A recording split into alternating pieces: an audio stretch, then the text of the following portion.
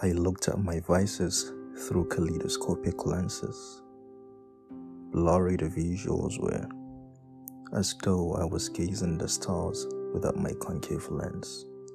A fuzzy aura envelops my sight as a blanket of darkness ensues.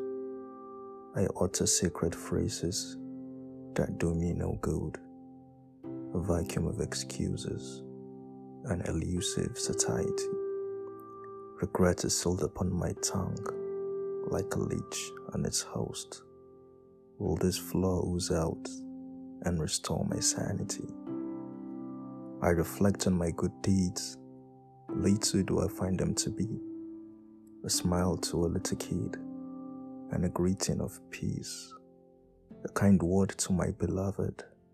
I barely count three tokens of love, invaluable, out of this world. I stuff them in my breast pocket, close to my heart. Will their closeness outshine my vices? From my balcony I survey the transient streets. Wind paws upon a three-legged dog. My eyes land in a black vulture. I could have sworn I was in a dream, but for the smell of exhaust fumes. Is this a sign from God?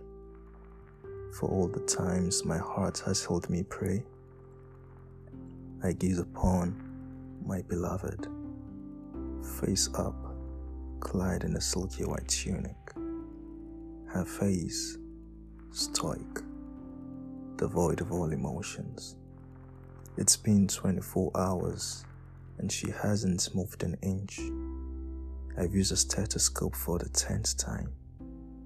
It brings back no pulses. The transience of time has halted.